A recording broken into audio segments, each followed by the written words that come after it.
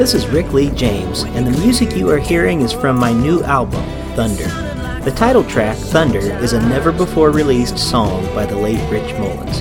There are also 12 other tracks made up of original music, hymns, and readings to guide the listener on a journey. You can buy Thunder today on clear vinyl and CD, or stream it on Spotify, Apple Music, and almost every other music streaming service. Thunder, hear it today at rickleejames.com. Today's podcast is brought to you by Audible.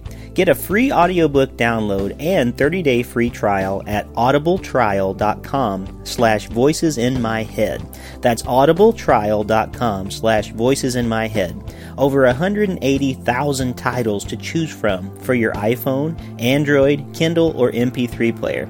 That's audibletrial.com/voicesinmyhead. Give it a try today. Welcome to Voices in My Head, the official podcast of me, Rick Lee James. I'm a recording artist, a singer, a songwriter, an author, a worship leader, and an ordained minister in the Church of the Nazarene. The Voices in My Head podcast is where I discuss music, movies, books, pop culture, theology, and more with friends, colleagues, and sometimes just by myself. Now make sure to let me know what you think of today's episode by leaving me a review on iTunes, or by tweeting at me at Rick Lee James on Twitter. And please join my mailing list at rickleejames.com, where you can receive an email every time a new episode is released. And by the way, in case you're interested in a daily dose of kindness and encouragement beyond this podcast, I also run the Twitter account at Mr. Rogers Say, where I post daily quotes from Fred Rogers, one of the voices in my head. Well, I guess that's it for the intro, so sit back, relax, and listen to the latest episode of Voices in My Head. Welcome back to Voices in My Head. As always, I'm your host, Rick Lee James, and I'm very glad that you're here with us again this week for what I think, without looking at my notes, is our 336th episode, I think. And my guest today is really one of my longtime friends. We work together here in Springfield, Ohio, at Home Road Church of the Nazarene, maybe better known as First Church of the Nazarene, but we're trying to change that.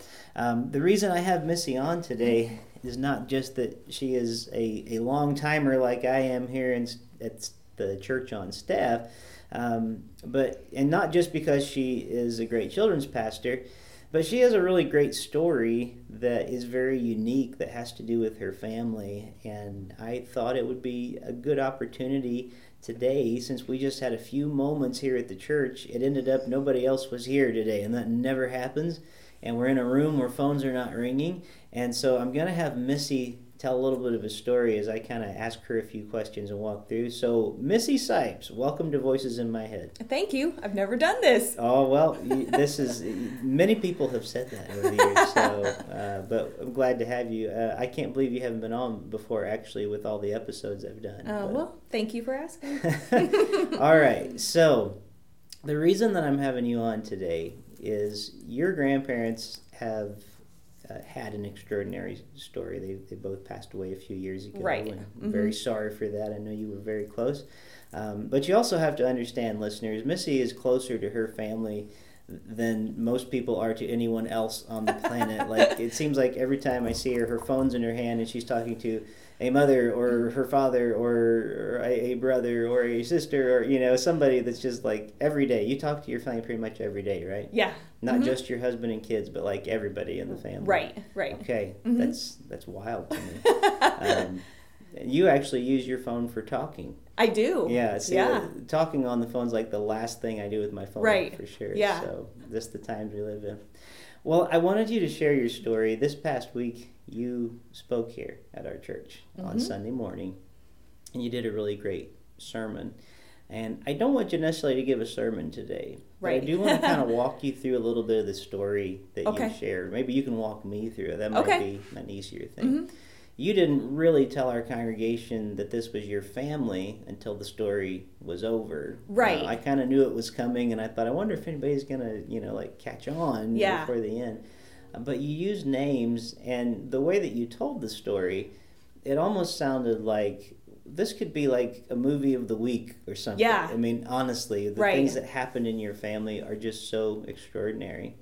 So tell us first a little bit about your grandmother and her background before you get into her meeting your grandfather or anything. Just tell us a little bit about who she was. Okay. Her name was Alice, and she lived in Detroit with her mom and her dad, and she had 2 younger brothers, and she had an older sister. And that was just pretty much her life in Detroit, and her parents did have some struggles. They struggled with alcoholism. And I do know from like journals and stuff that she was pretty close to her father, and she may have been close to her mother too, but I'm not sure about that. But I do know that she was really close to her dad. And her mother died when Alice was 10 as a result of her alcoholism.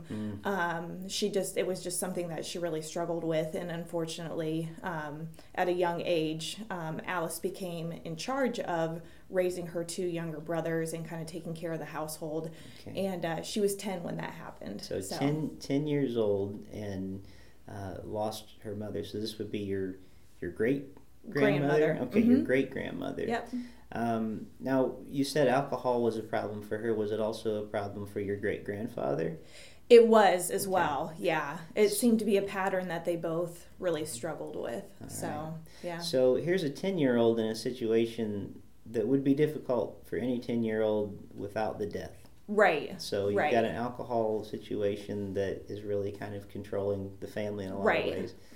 And now I'm sure your great-grandfather must have been incredibly distraught at the passing. Right. I'm sure that didn't help with the drinking. Right. You know? Well, and it was also during the Great Depression as well. So like during that time. So that added pressure. So she, and how many, was it with 2 other brothers, you said? She had an older sister, and then she had 2 younger brothers. And the one brother actually had a lot of seizures. I think he also had polio as well. He had just a lot of physical and mental disabilities, and he behaved and had the development of like a small child. Wow. So he was very kind, though. He loved Detroit Tigers and baseball. And so at 10 years old, I can't even fathom a 10-year-old taking care of any family right now. But her having to kind of do that, I'm sure she did the cooking, the cleaning, and she went to school. She did. She did have some education, Okay. So let's fast forward just a little bit. This was her living situation up until what? When she graduated high school? Is this sort of... I'm not actually sure that she did graduate high school. I would have to go back and look that up. But she met your grandfather around age... 16. 16. So and he would have been 19. Okay, it would have been very common to have gotten married at those ages back then. Yeah. So your grandfather came along, and he was sort of sent from heaven. Yeah. You know, and I'm not saying he was an angel, but he was very good to her. Yeah. Yes, very much. Very good to her. And I think it sounds like she really needed that. Yeah. Right. Yeah. So they ended up getting married. I'm going to fast forward through a little bit of the story. Yeah.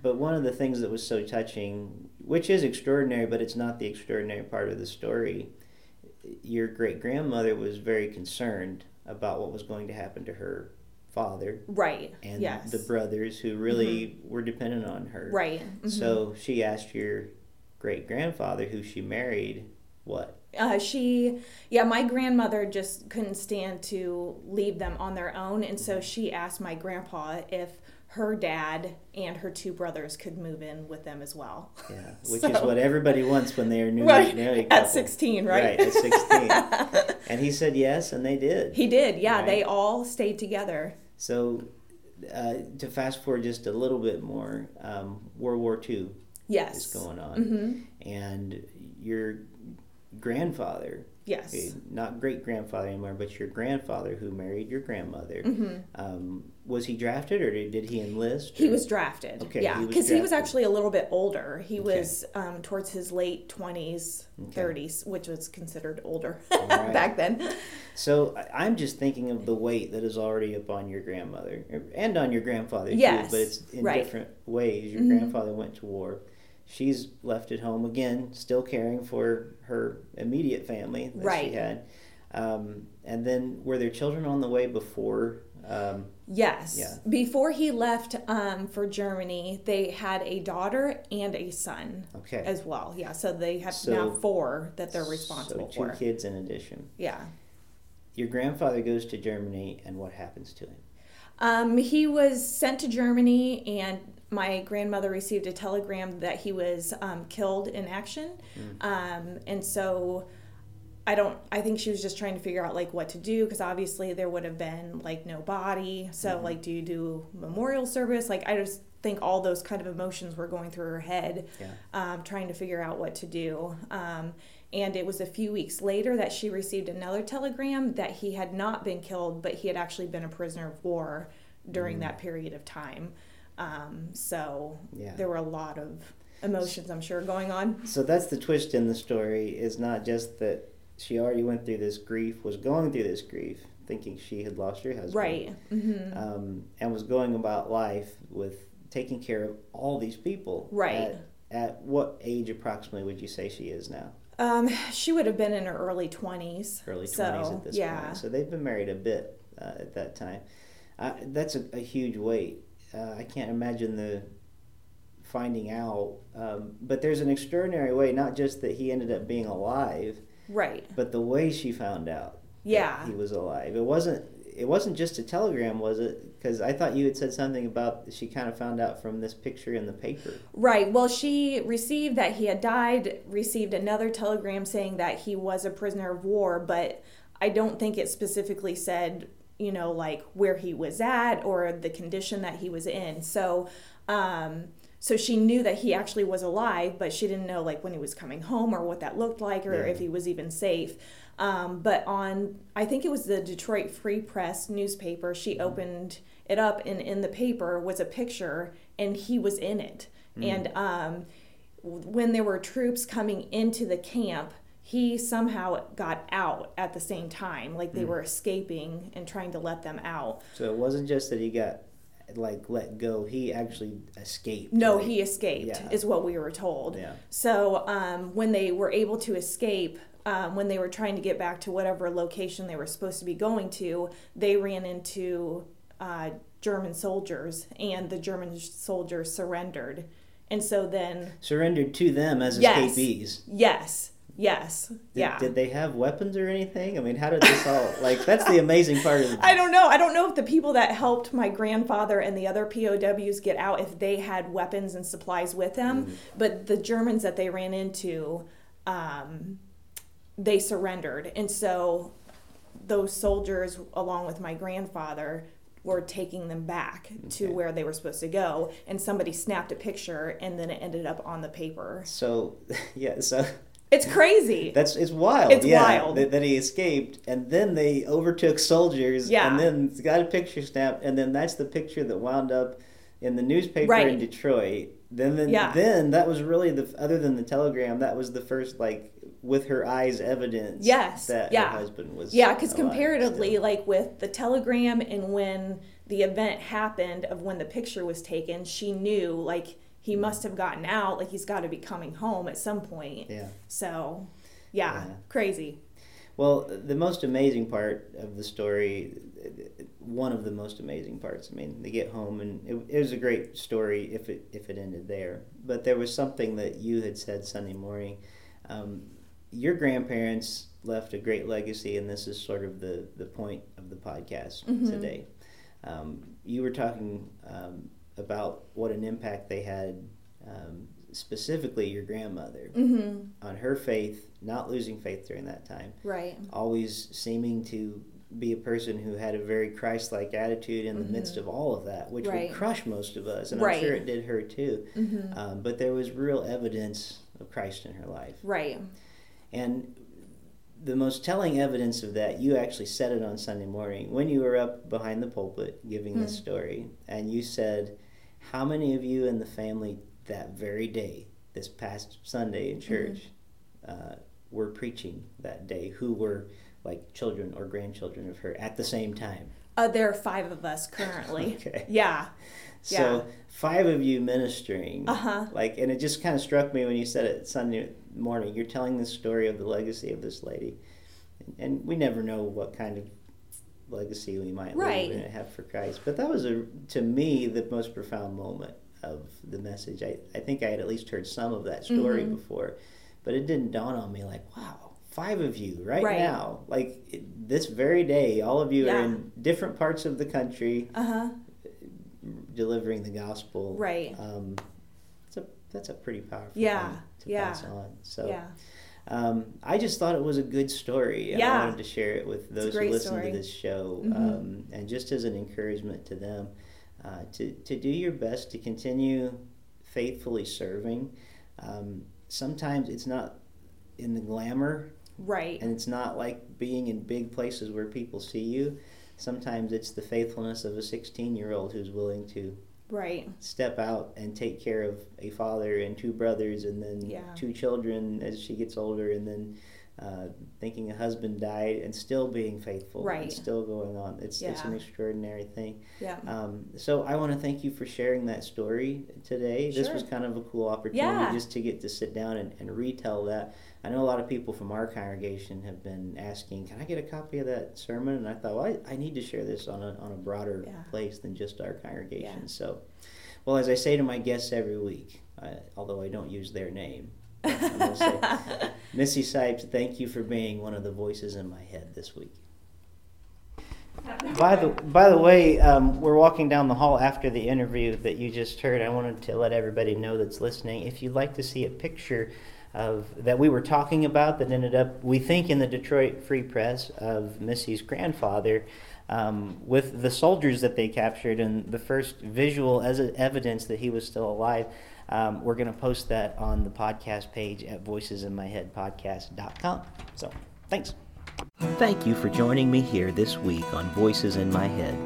I hope you'll visit me on my website at rickleejames.com, where you can find out more about me, get my music on vinyl and CD, follow my blog, and even schedule me for a concert or a speaking engagement.